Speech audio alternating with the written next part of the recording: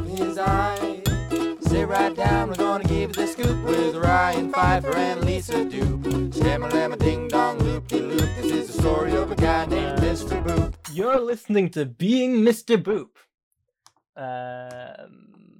One of the hosts' names rhymes.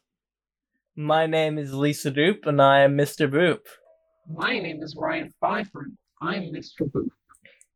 Wait, Ryan, are you okay, buddy? What do you mean? I'm the regular me, Ryan Pfeiffer. Well, if you're saying that, it must be true, despite the devil horns and goatee. Yeah. Ryan, it's Friday, November 6th, 2020, and today we're reading the 192nd ever Mr. Boop strip. What happens in today's Mr. Boop? In today's Mr. Boop, Alec continues to portray his everyday life. Also, if I was saying the intro numbers, I would have said them exactly the way you did. Okay. Cool. Okay. So in panel 1, we see Liz. She's standing up and clasping her hands together. You can see her belly button, which you couldn't see before. Yeah, that sounds right to me. But I think I think we also saw the belly button in 19-0, but I don't know. Whatever. Let's not check. Okay. Liz says, "My life has been perfect ever since I met you. Alec, double electro point." What? You know, electro points? The slang guide? The dumb fake words we say instead of punctuation that happened because I misspoke in episode 4? Oh, yeah. I lecture points. I'd never forget. I also recall all of the events from the earlier episode that you just mentioned. Let's describe the second panel. Are you sure we talked about panel 1 enough? Yeah, sure. I mean, there's obviously a lot of subtext going on in the first panel, but in order to fully comprehend it, we should look at the full piece. Also, I don't think we should make these episodes too long. In panel 2, we see the short king himself, Alec Robbins. Yes. By the way, I should probably mention this off air, but do you want to help me spread chaos and evil? What? Nothing. Haha. Well, Alec says, "That's great." With triple electro things. Triple electro things. We should add that to the slang guide. Yeah, sure. Why not?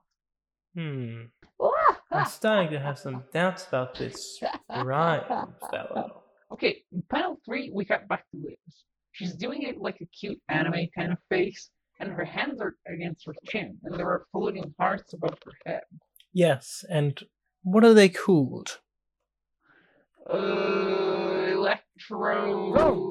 Think bugs.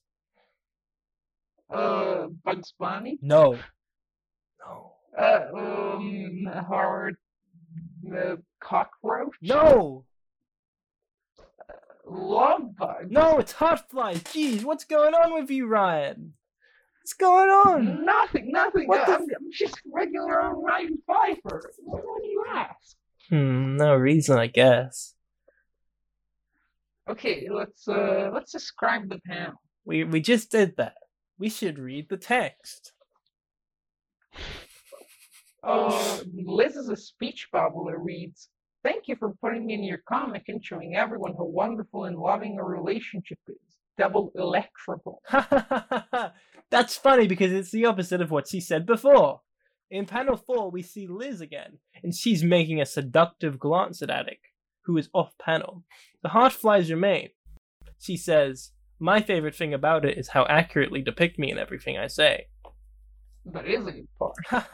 Yeah, Alec is such a jerk. Agreed. Clearly what has happened here is Liz's boobification has completely taken over her mind.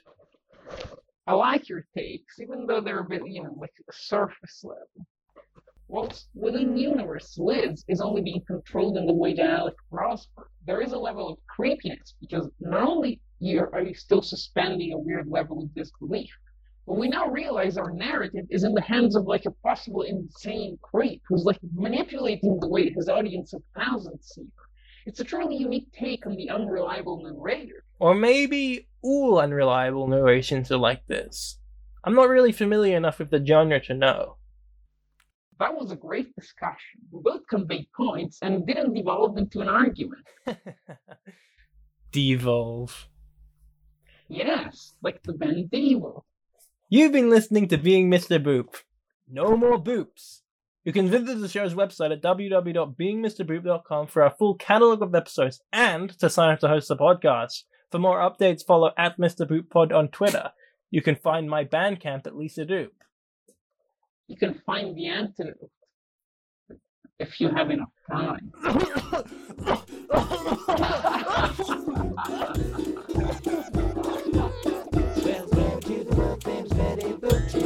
What a lucky guy. So in love might make you puke. She's the apple of his eye. Sit right down, we're gonna give you the scoop with Ryan Pfeiffer and Lisa Doop. Stammer, ding dong, loop de loop. This is the story of a guy named Mr. Boop. This podcast was brought to you by the Pitch Drop Podcast Network. Like what you just heard?